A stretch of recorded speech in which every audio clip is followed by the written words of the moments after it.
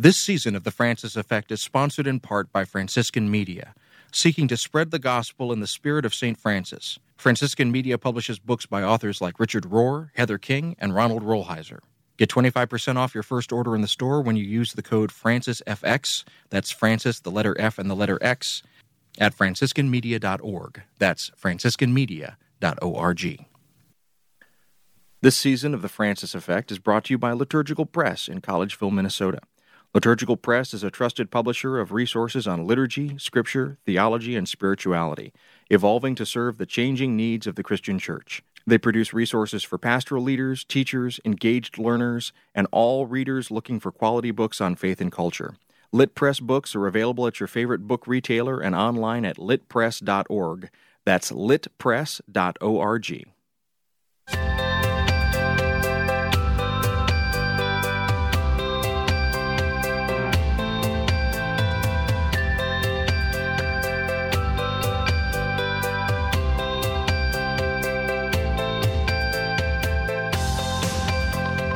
Hello and welcome to the Francis Effect podcast. We're kicking off Season 6, if you can believe that. My name is David Dalt, and I host a radio show called Things Not Seen about culture and faith. I teach at Loyola University's Institute for Pastoral Studies, and I write a monthly column for St. Anthony Messenger magazine. I'm here with my friend Dan Horan. He's a Franciscan friar of Holy Name Province in New York, and he's an assistant professor of systematic theology and spirituality at the Catholic Theological Union here in Chicago. He's also a columnist for the National Catholic Reporter. Every couple of weeks, we get together to bring you commentary on current events from a perspective informed by our shared Catholic faith. Dan, as always, it's great to see you. David, the pleasure is all mine. Always good to see you, especially in this futuristic era of 2020. Yeah, Happy New Year. We also have special bonus segments for all you friends of Frank who support the show by donating each month on Patreon. Every couple of weeks, we put a bit of bonus audio, an extended discussion or an interview or a column commentary. If you'd like to hear them, you can. Go to patreon.com/FrancisFXPod and become a monthly supporter of the show. Please also follow us on Twitter and Facebook at FrancisFXPod. That's Francis, the letters F and X, and the word pod. And if you want to send us a question or comment, you can always talk to Frank by emailing franciseffectpod@gmail.com. That's effect spelled the English way, EFFECT. Today we're going to be talking about three topics. Illinois has just legalized marijuana. It's become the 11th state in the nation to do that. We're also going to be talking about the assassination of Soleimani and the events that are unfolding in Iran and Iraq right now. And then finally, we're adding a new segment this season. We're going to be looking at the 7 sacraments of the Church, taking one each episode and kind of talking about them. And today we'll be talking about the sacrament of baptism. But before we get into all of that, Dan, how was your holiday? How was your Christmas? How was your New Year? David, it was great but short. Mm-hmm. You and I we were just talking about this before we went on air here, that we are both back into the regular rhythm of an academic semester, and it's busy. But it was good. I spent a week with my family in upstate New York, including one of my favorite things to do, which is be around my family, go up. My parents have a little, what in New York State they call a camp, but I think the rest of the country would call like a cabin or cottage or something, a little place up in the Adirondacks. A getaway. A little getaway. It's where they spend the weekend, and it's near a lake in the summertime, that kind of thing. And it's very cold and snowy, but it's there's something very nice about that, just kind of getting away, especially when we live in the busy city as you and I do here in Chicago. And so, I was home for Christmas and celebrated some of the Christmas liturgies at my home parish. That was interesting. Folks who follow us on social media may have seen me tweet or post about one of the Christmas Eve liturgies I had, which was in my high school alma mater gym. My high school is across the street from a parish that is now joined to my home parish. So it's, one pastor, 2 parishes sort of thing. And they have so many people at Christmas, and this tiny little church can't hold it, that they have 2 simultaneous 4 p.m. Christmas Eve masses. Last year I had the one in the church. This year I was asked by the pastor if I would take the one in the school. I don't think I've ever celebrated Eucharist in a high school gym. Like, I've never been a kind of high school chaplain or anything like that. Let alone just the kind of weirdness of being there at my own high school gym. I was thinking like 20 years ago, geez, I would have been in gym class or something here. So it was very interesting, and I saw a lot of familiar faces. It was good to be back.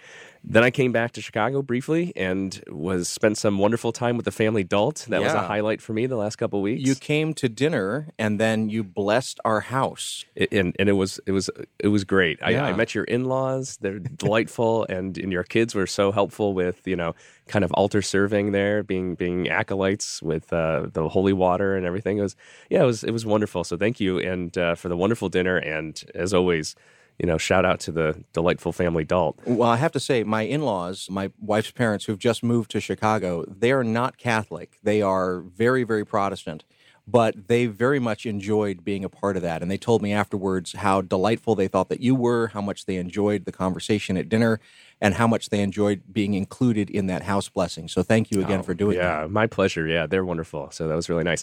And then I spent New Year's with friends on the West Coast. And like you, I came back hitting the ground running with one stop at Reno, Nevada. And we've talked about this in the last couple of years. It's become a somewhat annual tradition that the Diocese of, it is definitely as a 37-year-old tradition for them. But for me, for the last 4 years, I've had the great honor, the privilege of being invited to speak at this diocesan Catholic conference, and it's always unique. Listeners may hear that there's kind of a stuffiness in my voice, and I attribute that in part to the fact that this conference takes place in a casino, which sounds weird to basically everywhere outside of Nevada. I pronounce that incorrectly all the time.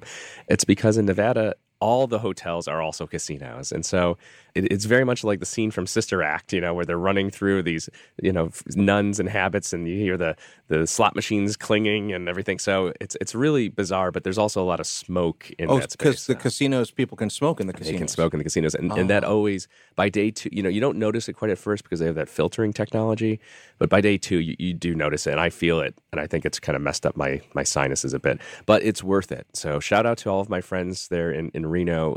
They really are wonderful, and it's always a great experience. And I saw some other colleagues too who were speaking there, and it's great to catch up. David, that summarizes my experience. What have you been up to, my friend? So I don't have anything nearly as exciting. So for the first time, I'll be the judge of that. Well, for the first time in nearly, I guess, the entirety of my marriage, and maybe even before that, we had a Christmas where I didn't travel because, as I mentioned, the in-laws have moved here.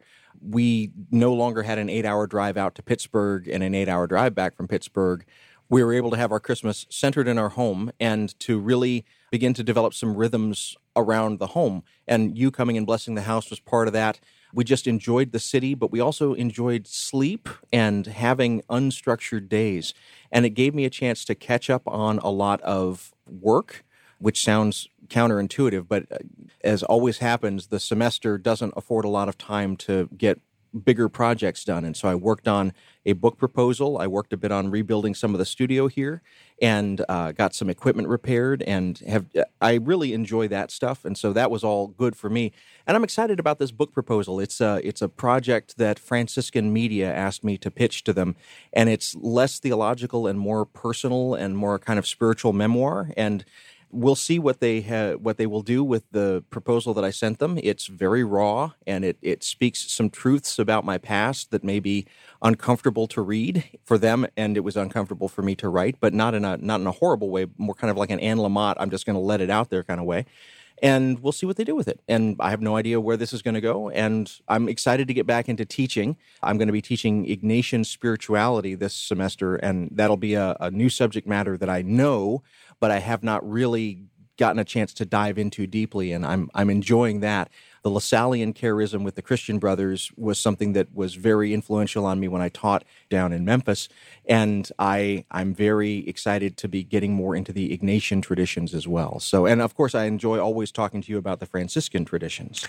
Well, I just want to say too, I'm excited. This is I'm hearing live for the first time about this new book project, and those of us who have read your monthly columns in St. Anthony Messenger magazine, I certainly can speak for myself, and I know many others are really grateful for the kind of honesty and directness and vulnerability you bring to it, but also with insight that's applicable broadly. So I think I don't know. I think there's a lot of potential there. Franciscan Media, who's been one of my publishers over the years, you'd be foolish not to publish this guy. Well, do it. And they were the ones who suggested it because they saw a possibility of expanding that kind of voice that's there in the columns. And so we'll see. I mean, it's a new set of territories for me, like I said, and I'm still experimenting with it. So we'll see where it goes.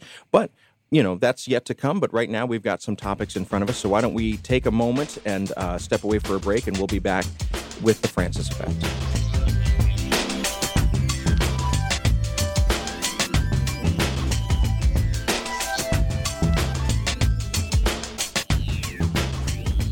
Welcome back to the Francis Effect. I'm Dan Horan, and I'm here with David Dault. Every couple of weeks, we get together to talk about news and current events and through a lens informed by our shared Catholic faith. Marijuana. Let's talk about it. It's currently legal for recreational use in a number of states, including, and here we go in alphabetical order, Alaska, California, Colorado, Massachusetts, Maine, Michigan, Nevada, Oregon, Vermont, Washington, and the other Washington, that is the District of Columbia. On January 1st, Illinois became the 11th state to legalize recreational marijuana. Several states are expected to vote on recreational marijuana use measures in 2020, while others are preparing similar legislation. Now, this opens a whole host of issues, including around those who have been incarcerated for marijuana possession and use in the past, predominantly African Americans, and those who stand now to profit from its legalization, predominantly white males. David, what are your thoughts? I have a lot of thoughts, and I will say I first had a public conversation about this on Things Not Seen with my friend, the Reverend Al Sharp, who is head of an organization called Clergy for a New Drug Policy, and he's been working in all of the states that you mentioned to help to pass model legislation to help to legalize or at the very least decriminalize drug usage. And when he and I got into that conversation, I guess it was now about 3 years ago, I had some very strong feelings, and my feelings were negative because I am not pro decriminalization, not pro legalization, and part of that is because I'm the child of a poly-addicted, alcoholic, and drug-abusing family, and I have seen the effects of marijuana as a gateway drug. And I have seen up close what that has done to my friends. And so I think I am much more conservative on this than a lot of people who kind of have my political bents. I see the unrestricted or the less restricted use of marijuana not as a good thing for society, but as a harm. That being said, that conversation with Reverend Sharp did start me thinking in some different directions because I started thinking about the disparities in incarceration, the disparities in prosecution, the disparities in the way that we have applied the law and the injustices around that. And I'm beginning to see it in a much more complex way than the simply, it's bad, we should outlaw it kind of approach. I'm now seeing it more as, I still think that the substance and the use of the substance itself is bad.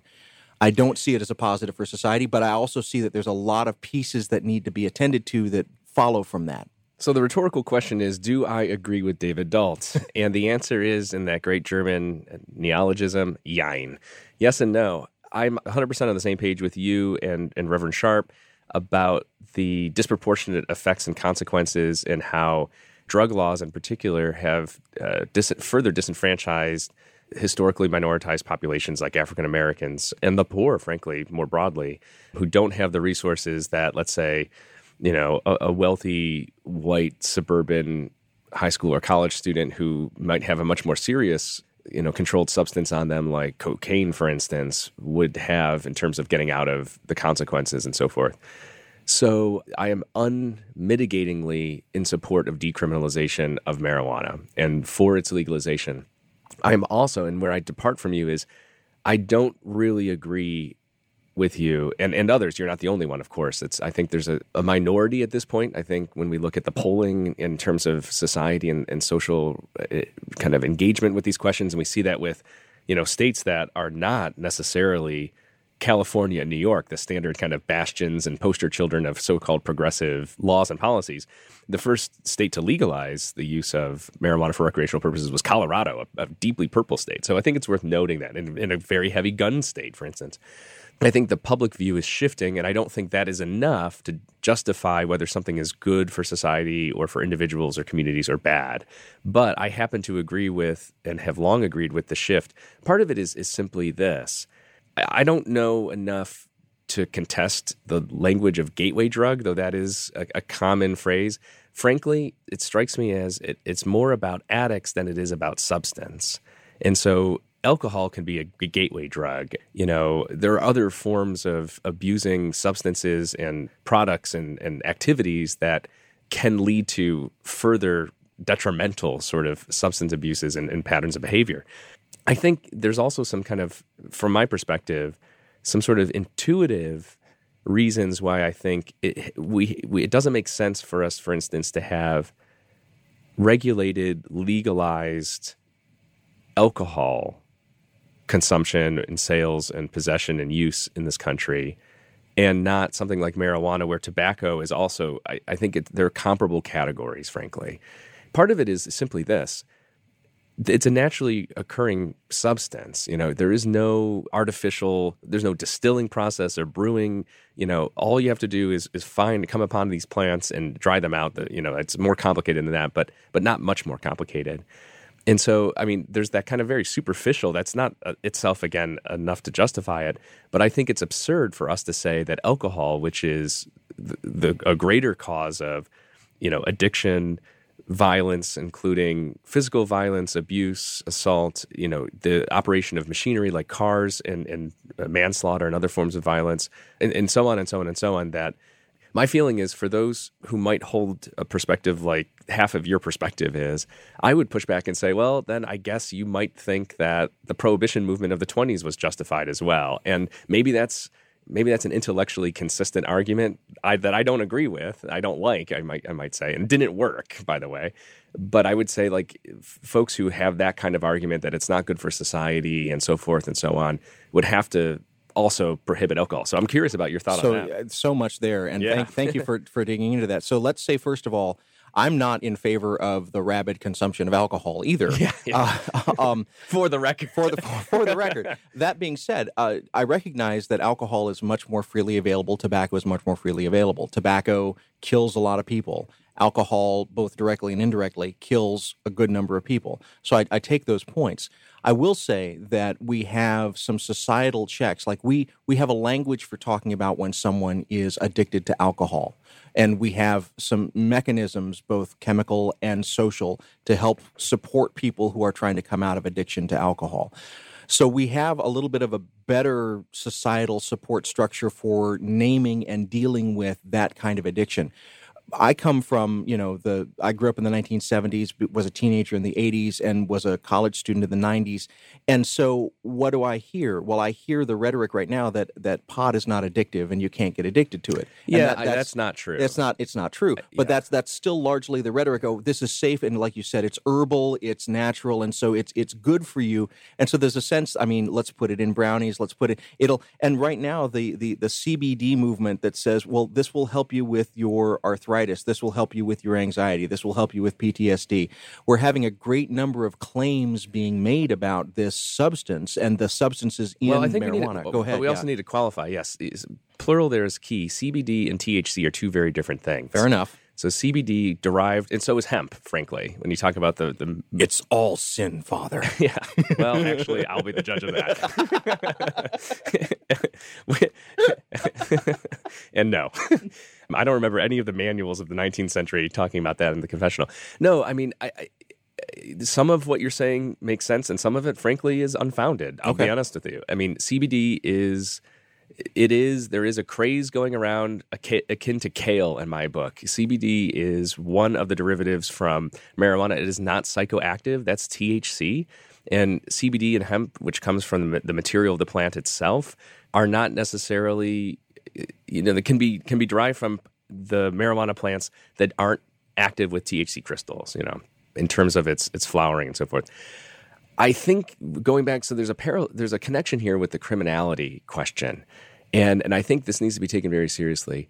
You're right, but you're mischaracterizing in my eyes a side. You're taking an extreme side about, it's herbal, it's safe for you, it's good for you. I've not made that claim, and I don't think anybody else is. And in my comparison to something like tobacco or alcohol, I think is very apt here, which is to say, in moderation, all of these things are potentially fine. I'm not a fan of smoking cigarettes. I do not like tobacco. I don't like cigars. Can you become addicted to cigars? Yes. Can you become addicted to cigarettes? Obviously. And the same thing is true with alcohol. But I think it's about an intellectual consistency thing when it comes to certain substances. And my argument about the kind of the natural dimension of marijuana, that we're talking about a plant that's dried and smoked akin to tobacco, is that I don't believe it ever belonged in the same class as the class 1 narcotics like heroin and cocaine and crack and meth and these kinds of things, which are deeply, deeply processed. I mean, you don't happen upon those in nature. You also don't happen upon spirits and alcohol in nature unless you've got a barrel of old wine that has gone bad or something like that, or some kind of sugar that has gone through the process on its own, and that's not what we're talking about here, right? Well, we're not. And so what you have just surfaced with me is how much my reaction to this is driven by an emotive and affective kind of set of anecdotal data as opposed to actual kind of scientific grounding. So I feel strongly that drugs are bad, and I see marijuana as a drug, and therefore I have that reaction. Let me say that the Catholic Church has a similar emotive, non-evidence-based reaction. So let me just give you an example from the Catechism. The use of drugs, this is paragraph 2291, the use of drugs inflicts very grave damage on human health and life. Their use, except on strictly therapeutic grounds, is a grave offense. Clandestine production of and trafficking in drugs are scandalous practices. They constitute direct cooperation with evil, since they encourage people to practices gravely contrary to the moral law. Now, let me say that you can look at that and think that that is actually saying something concrete. But if you actually dig into what's being said there, drugs are not defined. Therapeutic use is not defined. Exactly. Because alcohol is a drug, and caffeine is a drug. Yeah. You and I are both consuming a drug right now because we're both drinking coffee. Yeah. So let me just sort of get to the point that I'm trying to make here, because I recognize that the Catechism's not authoritative in the way that some other documents are authoritative. But when Catholics turn to this, they may look at that and say, this means that all use of drugs is bad or what have you. But as I've been talking to Reverend Sharp, and as I've been trying to think through this question myself, I have gone back into the deeper documents, and I've not found much. There is not a lot of really evidence-based response from the church in terms of these very important societal questions. Well, and I think this brings us back to the two issues you raised. One is the criminalization and the disproportionate effect it's had on historically disenfranchised populations in the U.S., that particularly when it comes to race, white people and African Americans have different experiences around something like marijuana, and who suffers the consequences and incarceration and so forth. And so there is a justice issue at play. Furthermore, I want to go back to, you made reference to the 70s, 80s, 90s, your early years and so forth, and the anecdotal experiences of pot and the potential for it to be retrospectively identified as a gateway drug. But I would also point out that in order to really contextualize that, you'd have to put yourself in 1920s U.S. in relationship to alcohol, that the perspective when it was illegal federally because of a constitutional amendment to produce, to traffic in, to consume, to possess alcohol, there are preconceptions that are assigned to that affect your emotive standing. And also, as somebody who was a child of the 80s and I was a child of the 90s, you have your drug abuse resistance education, McGruff the crime dog, telling you don't do drugs, and Nancy Reagan saying just don't do it, and this kind of stuff. And so I understand the kind of emotive response, but to me, I find it to be irrational. I'm not calling you irrational or anybody else. I'm just saying that, to your point earlier, if we look at the scientific evidence, no one that I recognize from either a civil legal perspective or from a scientific kind of medical perspective is claiming that these things are objectively good, because like all substances, including the coffee we're drinking, too much of it is bad. For certain people, it's bad. I can go on and on and on, all the way down the list. And so the Catechism, I think you're right to highlight that its vagueness is a problem, actually, because what constitutes a drug? Are we talking about acetaminophen? Is Tylenol what we're talking about here? I think also the justice issue that's very important to both of us, and I think is really the most compelling reason why this needs to be a decriminalized substance, and certainly, something that's regulated and acceptable for recreational use, which I also think destigmatizes on the one hand and also demystifies it, so that it doesn't become something that is something transgressive and exciting, especially for young people, because it's the stuff that's going on with all the ancillary kind of crime and danger that comes with it. It's now again like going to the liquor store or buying cigarettes or cigars or something to that effect. I mean, that's kind of where I stand on this. And you're right about there isn't so much faith-based substantive reflections on this. And I don't know that there should be, because I don't think the church should be commenting in any kind of specific way about caffeine or alcohol or tobacco consumption. But I think the sentiment that's in the heart of the passage you shared does speak to the justice issues that we should be concerned about in terms of Catholic ethics, about disproportionate criminality and incarceration, and how different categories of drugs and substances have been used to reinscribe those systemic injustices in our society. Well, and just to bring this to a landing with regard to Catholic teaching, if you look at those sections of the Catechism that deal specifically with the use of drugs, what you'll notice if you're paying attention is the lack of footnotes. So there's not a grounding in conciliar documents. There's not a grounding in earlier teaching. What is happening here is that USCCB is sort of navigating in new waters, and it's generating these statements without a foundation of other church teachings to draw on. And in that sense, they are reacting to their own affective sentiments, their own feelings about drugs and those sorts of things. And because of that, I mean, I really do think that you're right to say that they should be cautious about making very strong pronouncements. They also should be cautious when they make statements like these actions are contrary to the moral law, because they're invoking that in a way that doesn't have any kind of roots that go down into other conciliar documents to help to ground that. So we have to then ask rightly, is this coming from that very environment, that Nancy Reagan environment of that conservative just say no to drugs kind of sentiment, or is it coming from some other source within the Catholic tradition? Yeah, I think that's a good point. And it's important to realize, too, the Catechism, as we generally think about it, is a template that came from the CDF in the early 90s, and that there are regional catechisms that do address, the basics of Catholic teaching and its structure as applied to a certain context. In the U.S., we have this American Catechism that Cardinal Donald Wuerl was the kind of overseer of. And so I'm not really sure what that says, if anything, and it probably doesn't. But I think you bring up a good point. And this is where I would say you're not going to find, and this is, again, the challenge, why the Catechism or the Bible or any kind of resource is not simply an answer book. The Code of Canon Law, the Catechism of the Catholic Church, they're not answer books for are drugs good or bad, and then you flip through the index and find an answer. That's not what church teaching on faith and morals is about. Faith and morals is about forming our consciences so that we can go about the world following in the footprints of Jesus Christ as his disciples. And that means that we have to use our prudential judgment, which is a virtue that needs to be honed. It's a habitus. It's something we need to practice. It is something that involves our intellect, our reason, our experience, which are sources for theological reflection. And I think where we point to in the conciliar teaching, the magisterial teaching of the church, that's been consistent through its social teaching, which is really what we're talking about here, Catholic social teaching, how it's applied. And at the heart of it is a matter of justice, and it's a matter of common good.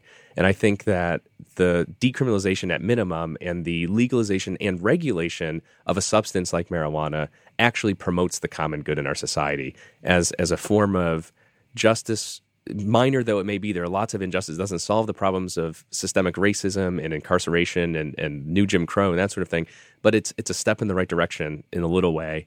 But I also think the regulation of this substance is promoting the common good too, because it helps bring order to something that isn't inherently destructive. And I think that may be something worth noting, that there are actual, to reference the Catechism again, there are real scientific, medically verified therapeutic uses for THC and perhaps CBD, right, for marijuana. We've seen that with legalization of medical marijuana across the board. There's no therapeutic purpose to crystal meth. So I think these are categorically different things, and I agree with you wholeheartedly that whether it's the Catechism's language or our general kind of maybe understandably emotive response when we make claims about drugs, quote unquote, in general, and don't include the whole spectrum, including caffeine and alcohol and everything else, then we run the risk of falling into this kind of problem. So I'm really grateful for you raising some of these questions, and I always love when we don't always agree on things. I hope our listeners do too. So let us know if you like when we go back and forth on this.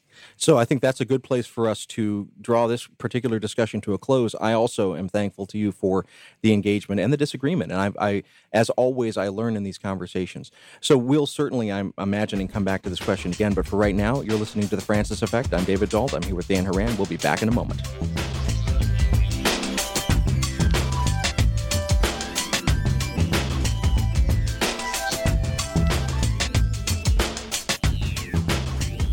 Welcome back to The Francis Effect. I'm David Dault. I'm here with Father Dan Horan. Every couple of weeks we get together and we discuss topics in the news from a lens informed by our shared Catholic faith. On January 3rd, the United States military executed an order from President Trump to assassinate General Soleimani, the head of Iran's elite Quds Force, which is the foreign operations branch of the Islamic Revolutionary Guard Corps.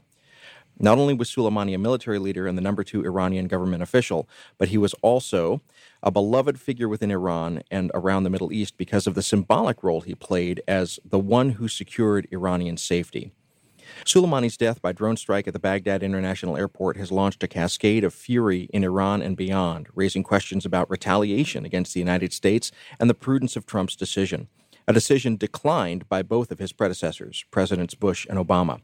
Soleimani was not a rogue terrorist actor like Osama bin Laden or Abu Bakr al-Baghdadi, the former leader of ISIS, both of whom were also killed by the United States. Soleimani was a high government official of a sovereign nation-state. Millions of Iranians took to the streets to mourn the killing of Soleimani, crying out for action against America in response. As of this recording, Iran has launched more than 24 missiles at American troops in military bases in Iraq in retaliation. It's now unclear what will happen next. Trump is expected to make a statement later today as we're taping this, and in the time between our recording and this episode, a week ago when it's released today, there's bound to be more events. One question on everybody's mind is, what kind of events? Dan, what are we to make of this situation? First, I am very, very troubled by this, and I imagine everybody who's listening is as well. I know you are. You know, I keep coming back to 2 words, and the 2 words are Archduke Ferdinand.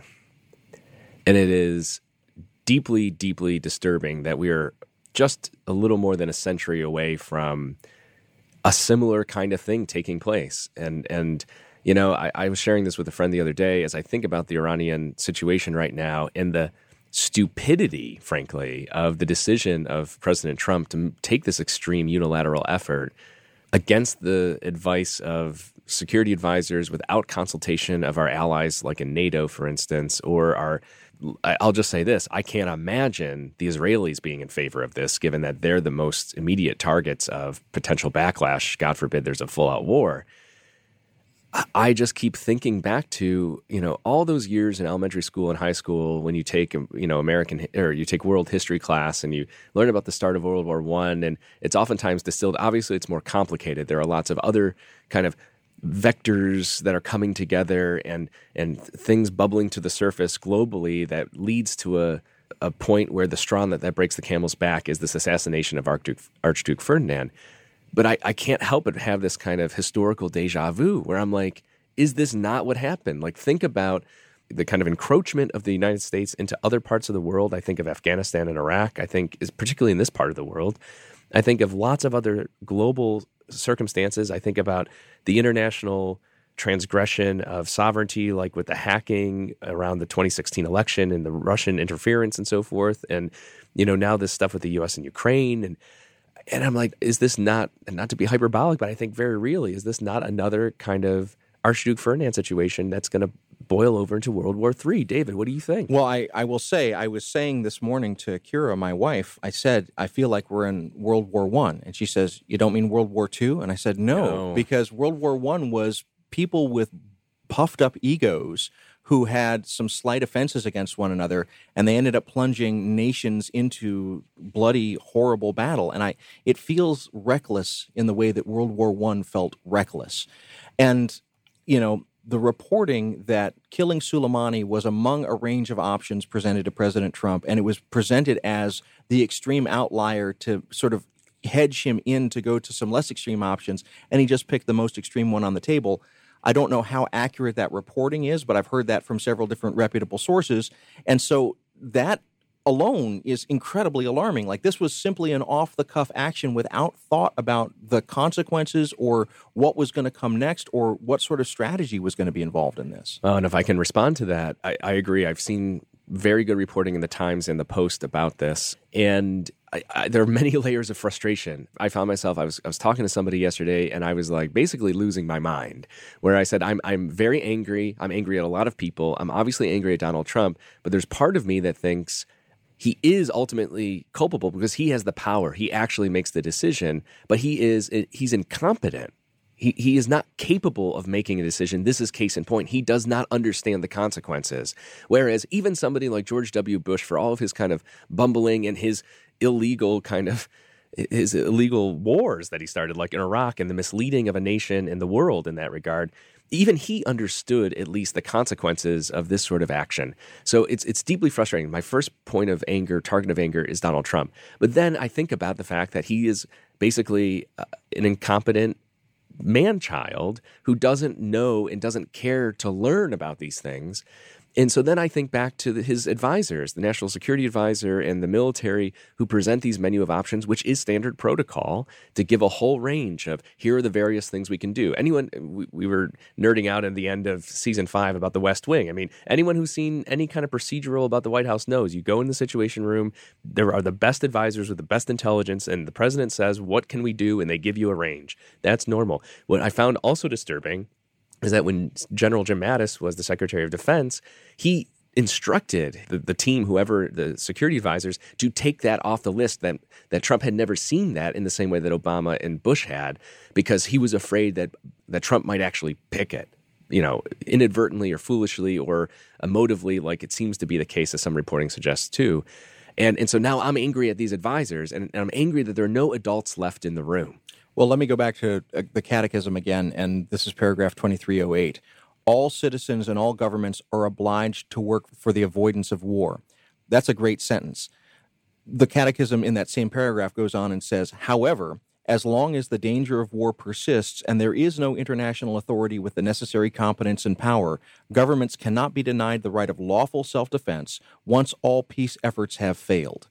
Okay, so if I simply read the first part of that paragraph, one of my more hawkish, trad Catholic listeners may come back and say, oh, but you left off the second part. We have a legitimate right of self-defense. We have a legitimate right of self-defense as long as all diplomatic, peaceful efforts have failed. This is not an indication at all that we used any diplomatic, peaceful efforts. In fact, Trump took diplomatic, peaceful efforts with Iran off the table. And that's another point of anger for me, quite frankly, where I'm like, how have we gone in 4 or 5 years from a landmark, worldwide, very complicated and quite unlikely, so we could call it almost miraculous, agreement with Iran? I mean, all of this was to this. It began with Trump's dismantling of this, again, not understanding what the consequences were and listening to talking heads on Fox News that filled his mind with distortions of, world events and the way that world dynamics, I would say, global dynamics. I will say, too, that the passage that you read from the Catechism summarizing that teaching for folks is a shorthand allusion to Catholic just war theory. And one thing that's important to realize is that there is, as you rightly said, a nation-state's right to defend itself. But there's no right for preemptive strikes. This was an argument, again, that was surfaced in the early 2000s when President Bush wanted to launch these attacks in Iraq and called it, preemptive strikes. That is not justified by Catholic teaching. There's no such thing as a preemptive strike. That's an offensive move that's unilateral. And yet there's been this kind of conflation. Like you said, there are self-identified Catholics. There are potentially listeners. There'll be people who will see this and say, well, we need to get them before they get us. And that's not church teaching. There's nothing justified in that. That's not just war.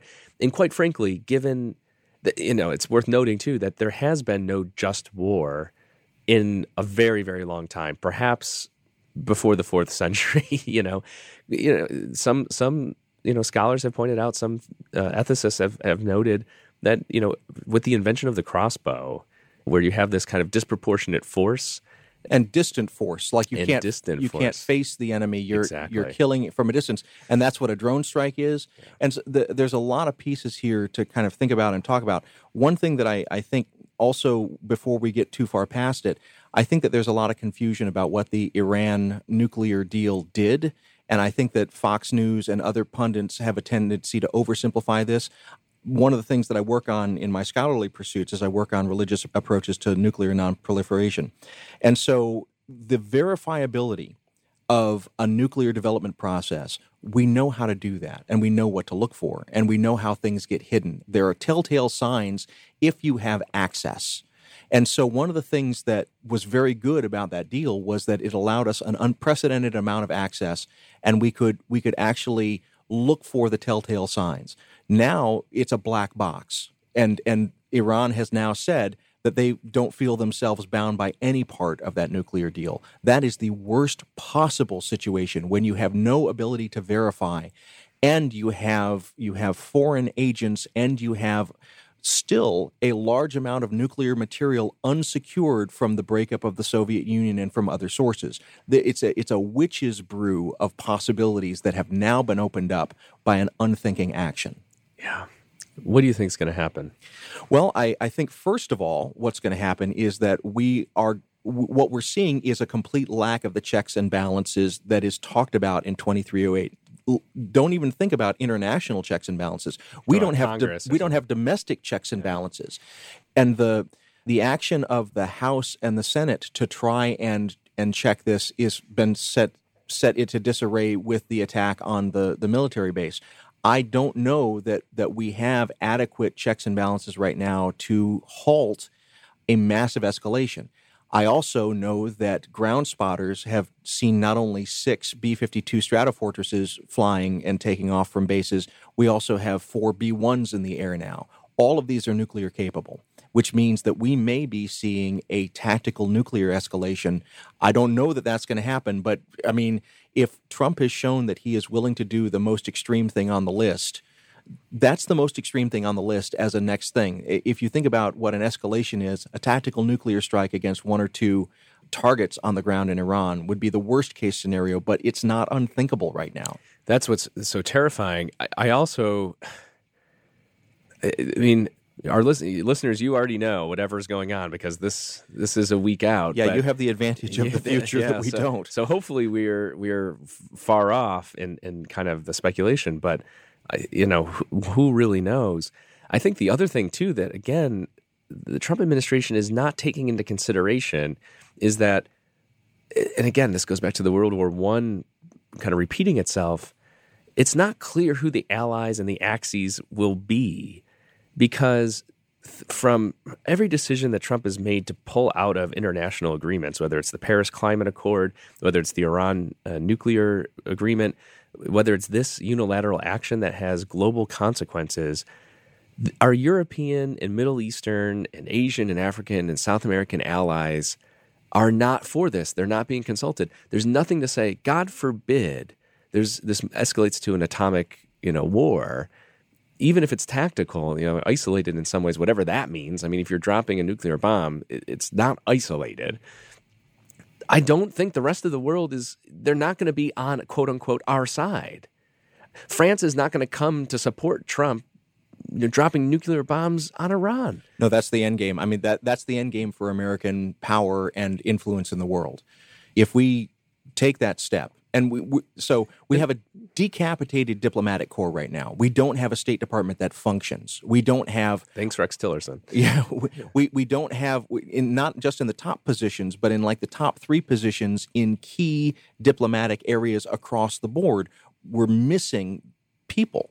And so Trump is acting without adequate information, but he's also acting without any kind of check and balance. Anyone who could step into the fray and actually de-escalate what's going on here. And with that, we've already made kind of a global retreat from anything approaching diplomacy. And if we then turn around and use a nuclear strike capability, even in a limited sense, it's game over for America. We have no credibility anymore. Well, yeah. I mean, and it's pretty low to begin with at this point. I mean, certainly since 2003 with Iraq, I mean, that was really depleted a lot of our credibility. But even at that point, George W. Bush was able to persuade, with misleadings, some of our allies to support us in that, reckless and unnecessary war. Yeah, I think, it's frightening. I think it's important for us as Catholic Christians, particularly in the U.S., to be in prayer, to be, as you said, we do have constitutional checks and balances. I'm very frightened about the fact that what's required now in terms of leadership is for there to be, for the sake of the U.S., the sake of the Iran people, the sake of Israelis, the sake of everybody, it takes a leader at the global level who should be in the office of the President of the United States to be the bigger man or woman and say, you know what, the supreme leader of Iran had to do something because there were the people, literally everybody was outraged about this and the pressure was too extreme. And that would actually be more justifiable, that attack on our military bases, according to the teaching in terms of self-defense. It's not really self-defense, it's more retaliatory. And I'm in no way actually supporting that, but I'm just saying it's far less egregious than what we did. And we know Donald Trump does not have the moral capacity or the emotional intelligence to be the bigger person in the room. And I'm kind of praying that the supreme leader, is able to. I mean, what other choice do we have? I don't know what's going to happen, but I'm praying big time. I'm also praying, and I simply want to say to your point about the retaliatory strike, the reporting this morning was that there were no casualties from the attack on the base. That's misleading. There were no American casualties. There were no white casualties. There were people who were there who were hurt and grievously harmed. And so as a way of kind of drawing this conversation to an end, I just want to, again, go back into the catechism. The mere fact that war has regrettably broken out does not mean that everything becomes illicit between the warring parties. Non-combatants, wounded soldiers, and prisoners must be treated and respected with humanity and treated humanely. So that, I think, is the watchword for us to end on. We're praying for the greater moral law to prevail here, that we would see the humanity in those that are not named in the news reports, and to recognize that they're not nameless victims. They're people with families. They're people with lives. They are vital, wonderful, beautiful children of God, and we must be thinking of them and praying for them with the fervency that we're thinking of and praying for Americans and soldiers that supposedly are fighting for our rights and our freedoms, that everyone who is on the ground there is a child of God. Amen, brother. And with that, we're going to take a break. You're listening to The Francis Effect. I'm David Dault. I'm here with Dan Horan. We'll be back in just a moment.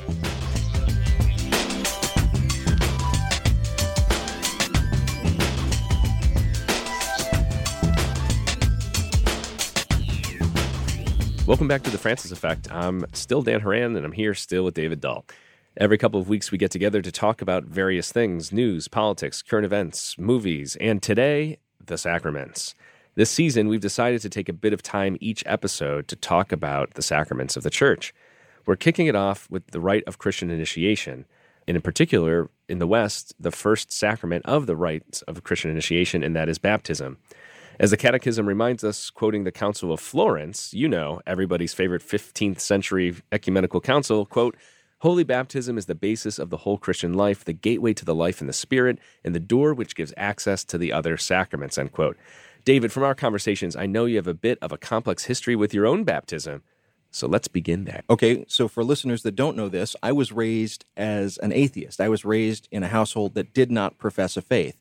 Nevertheless, because of family pressure from my mother's parents, I was baptized as an infant. And so I have clandestinely.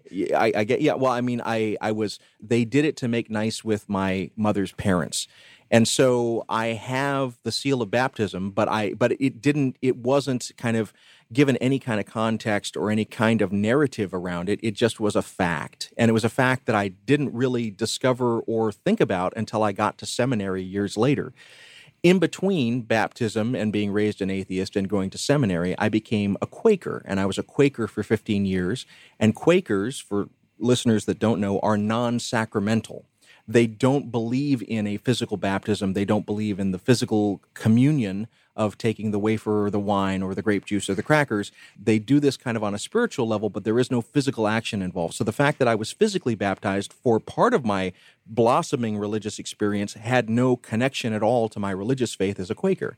It was only when I began exploring Catholicism that this became an important question, and then I had to go back and find the documents of my baptism, and I had to basically kind of reconstruct the circumstances of that so that I could demonstrate to the church that I was sort of licitly brought into the Christian faith, even though it wasn't in a Catholic church. So there's a lot there for us. So it was a non-Catholic baptism. I'm Catholic. That's okay. There's no such thing as a Catholic baptism. So say more. So let's start there. Yeah. Why is there no such thing as a Catholic baptism? Because there's only a baptism into the body of Christ as Christian.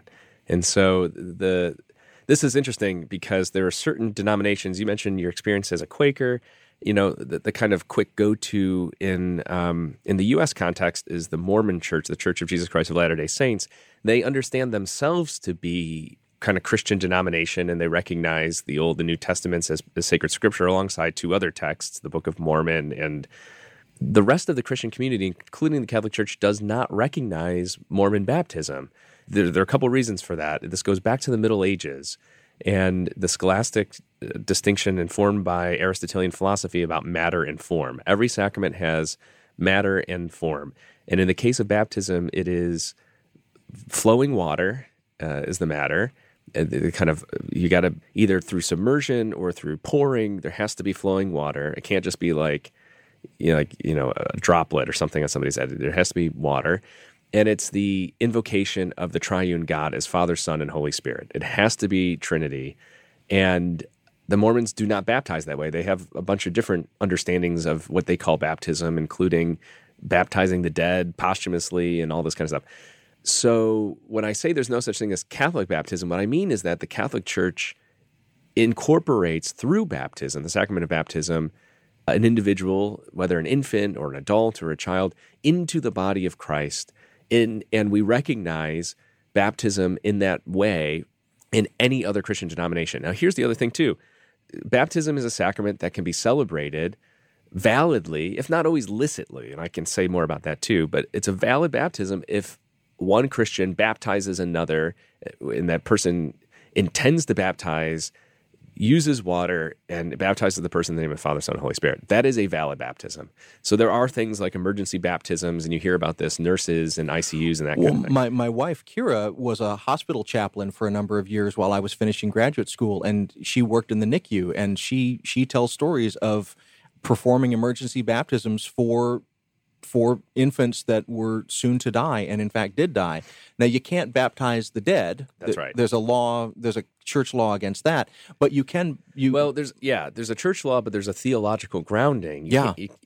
But we can get into that too. I mean, there's no Christian denomination would baptize the dead. It doesn't make any sense. Yeah. But that's maybe a shiny object we can follow and discuss in it. But just to give a near example, that she did perform the sacrament of baptism, and it was recognized. I mean, she can't walk into most circumstances and perform a baptism, but in those extreme circumstances, she was able to. Right, and that's the distinction, and it'll come up probably.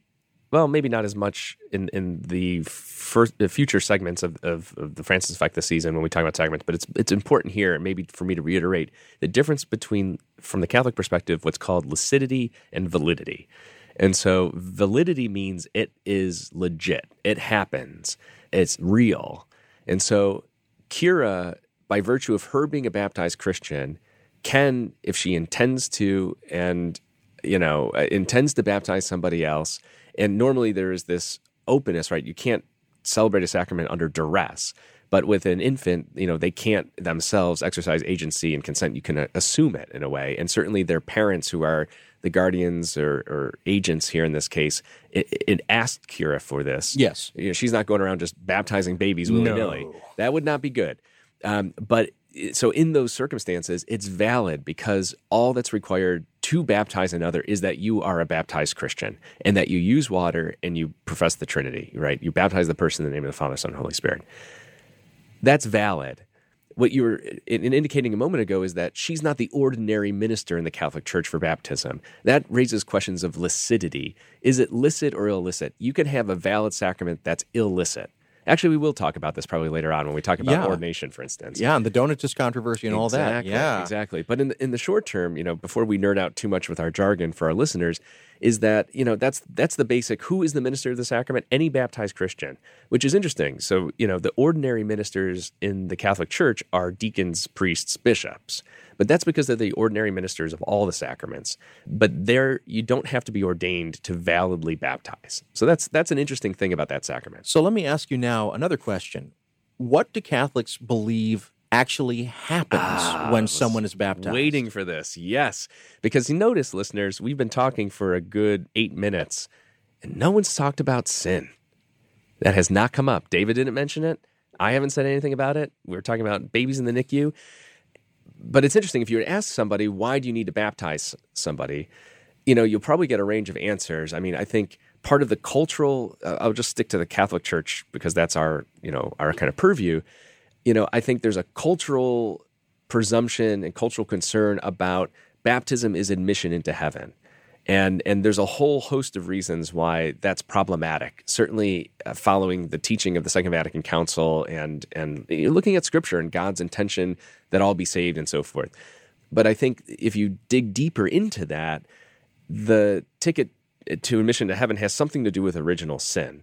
And this is where modern concerns around infant baptism or babies who are near death in the NICU, for instance, and this sort of thing surfaces. And it's a very sensitive and very controversial and painful sort of conversation.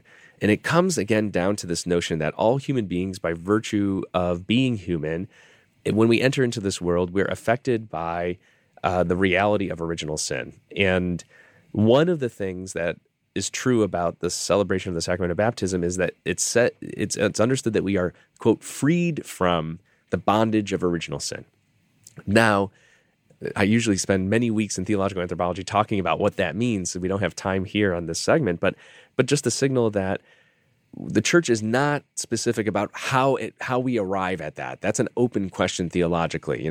Augustine in the 4th century, who's really the kind of first to formalize a clear conception of original sin, a clear kind of framework for it, though he's not the first to talk about the reality of original sin. That goes way back to the early church.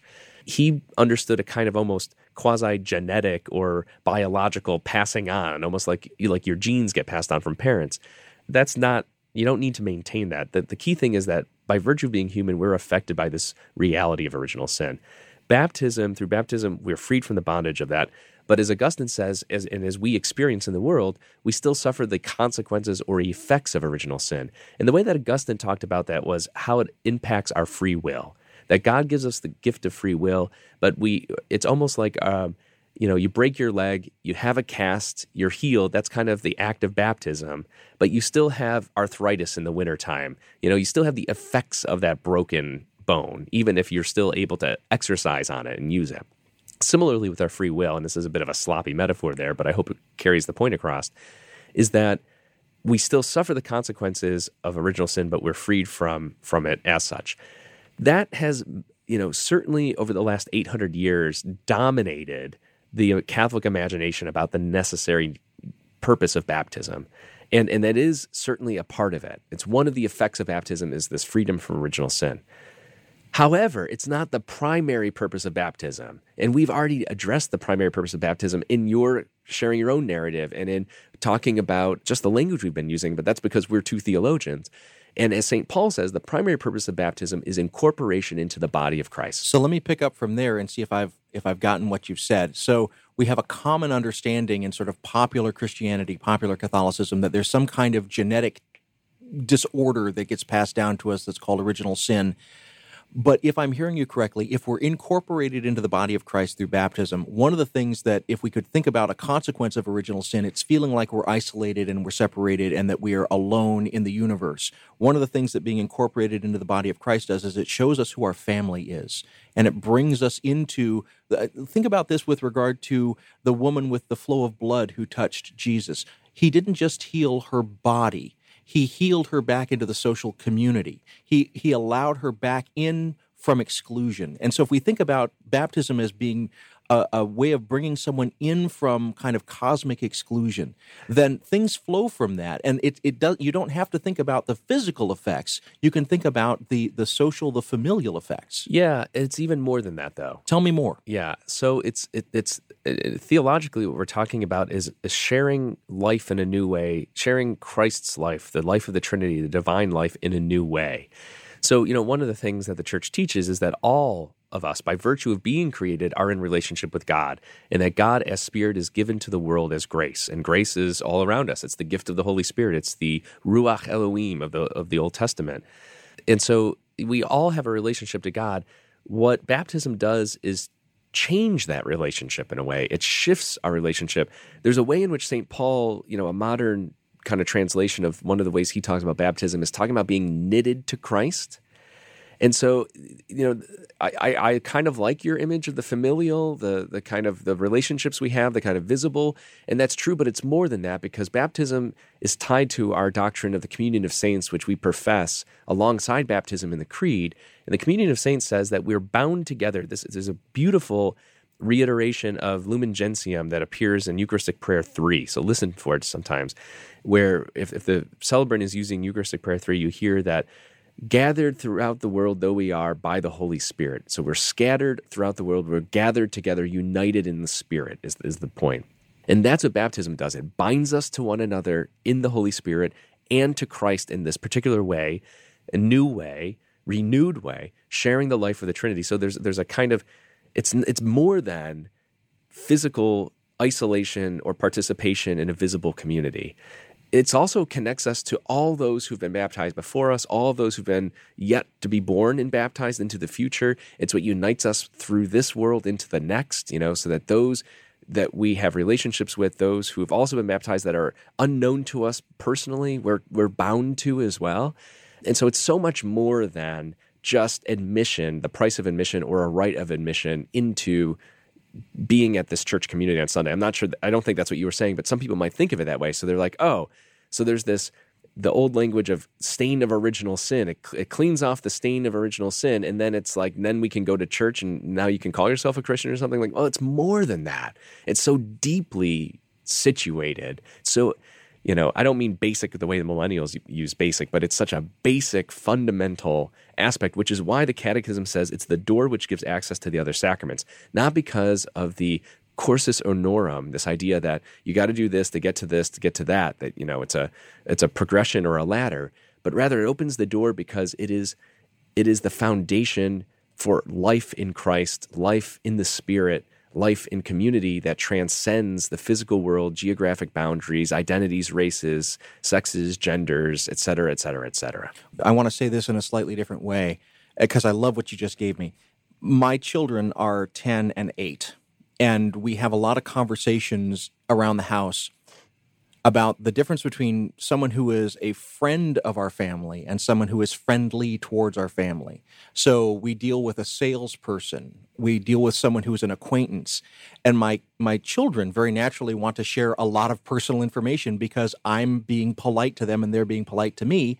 And they think, oh, that means that they're our friend. And so we've had a lot of conversations that sometimes people, even though we're being polite to one another, there's a step that needs to be taken where you move from being friendly to being friends. There's this wonderful point in John 15 in the Gospel of John where Jesus says, "No longer do I call you servants, but now I call you my friends." And I think that one of the things that we're talking about in baptism is this moment where we are included in the social community of friendship with one another and with Christ in a very profound way by the act of baptism. Yeah, there's a Greek word for that too. It goes back to the New Testament. And it builds exactly on what you're saying. This friendship, the bonds of friendship with Christ are more than just acquaintances and likable friends and classmates and that sort of stuff. It is koinonia in Greek. It is communion. It's deeper than even the bonds of family, which is why Jesus talks about a new kinship. Who is my mother? Who is my brother? Who are my siblings? This kind of thing. And it's the one who does the Father's will. But that participation in this new kinship, this new koinonia, communion, community, fraternity, sorority, as it were, this bond is signified and made possible through baptism.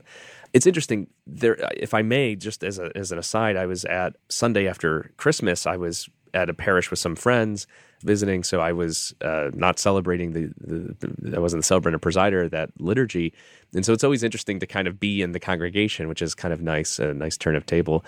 And it happened to be a day in which 2 babies were baptized in the celebration of the Eucharist. And I was pointing out that it's one of the unique liturgical moments. There are only 2 times in liturgy where you don't begin with the sign of the cross. You don't begin with the normal introductory rites of the liturgy.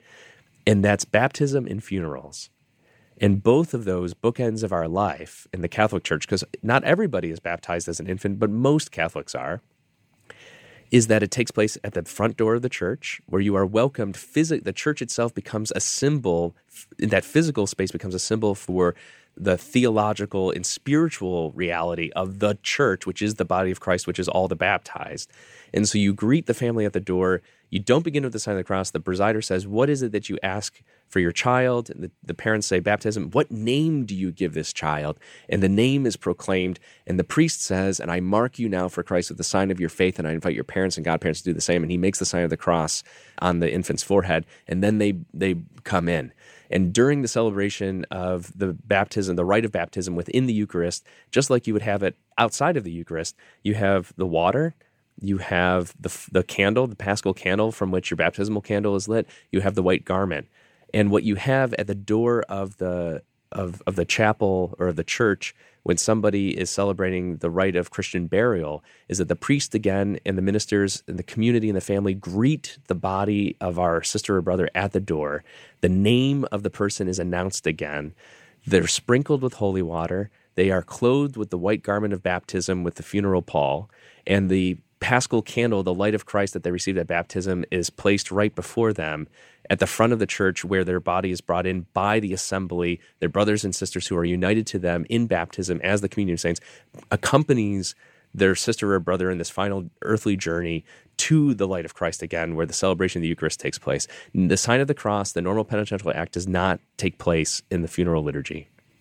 I'm having an emotional response to what you just said because I feel so strongly the organic way that the church is thinking about the community and what, if we pay attention, we're being shown again and again and again how obligated we are to one another in the bonds of Christ and how deep those bonds go.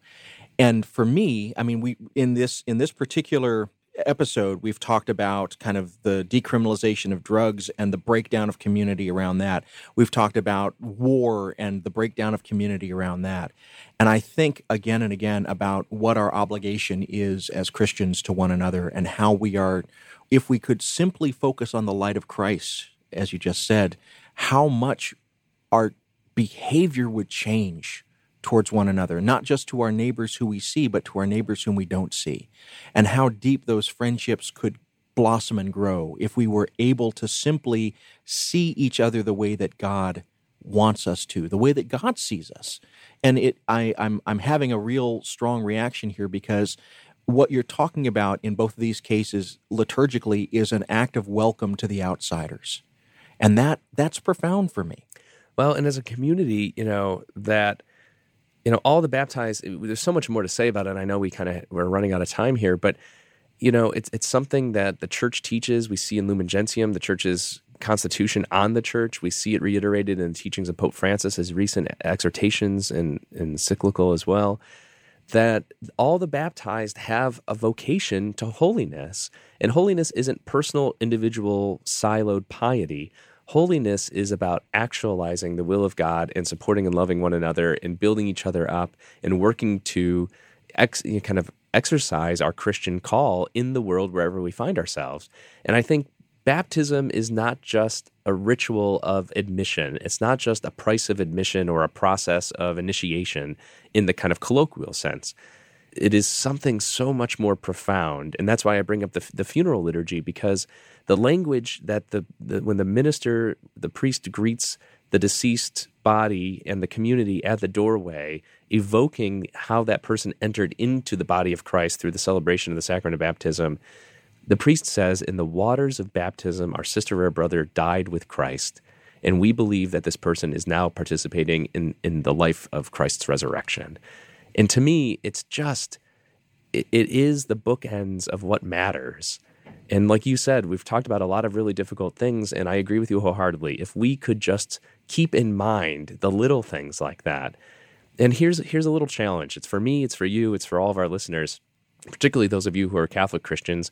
Next time you walk into the church and you, out of habit, dip your fingers into that baptismal font or the little cup of water, that holy water, and make the sign of the cross, the reason that's there is to remind you of your baptism every time you walk in and walk out of that space.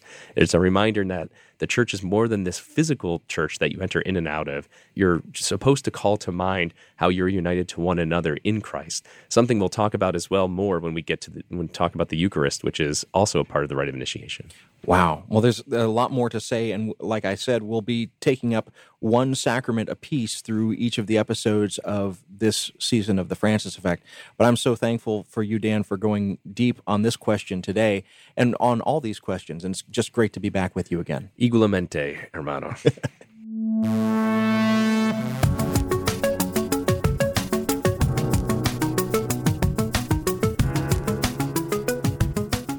The Francis Effect podcast is produced by Sandberg Media. We recorded the show at the William Adams Studios here in beautiful Hyde Park on the south side of Chicago, Illinois. The opinions expressed on this program are our own and do not reflect the position of any of the institutions with which we might be affiliated. We have production space courtesy of the Zygon Center for Religion and Science, part of the Lutheran School of Theology at Chicago. They're not responsible for the content of this program, but they're wonderful folks, and you should look them up at zygoncenter.org. That's ZYGON Center.org. We also want to give a shout out to our friends at Salt and Light Catholic Media Foundation. They're also not responsible for the content of this program, but they gave us their kind permission to use the name The Francis Effect, and we appreciate it. Check out their good work at saltandlighttv.org. We're supported by listeners like you. If you want to join us in this bold adventure, you can go to patreon.com/FrancisFXPod. Not only do you get the warm satisfaction of a virtuous deed well done, but you can also unlock bonus content from our episodes. Again, that's patreon.com/FrancisFXPod. We appreciate it very much. You can follow us on Twitter and Facebook at FrancisFXPod. That's Francis, the letters F and X, and the word pod. Likewise, our website is francisfxpod.com. And if you want to send us a question or comment, you can always talk to Frank by emailing franciseffectpod@gmail.com. That's effect spelled the English way, EFFECT. If you're here for the first time, welcome. We have 5 seasons of shows you can go back and explore. But for right now, thank you for listening.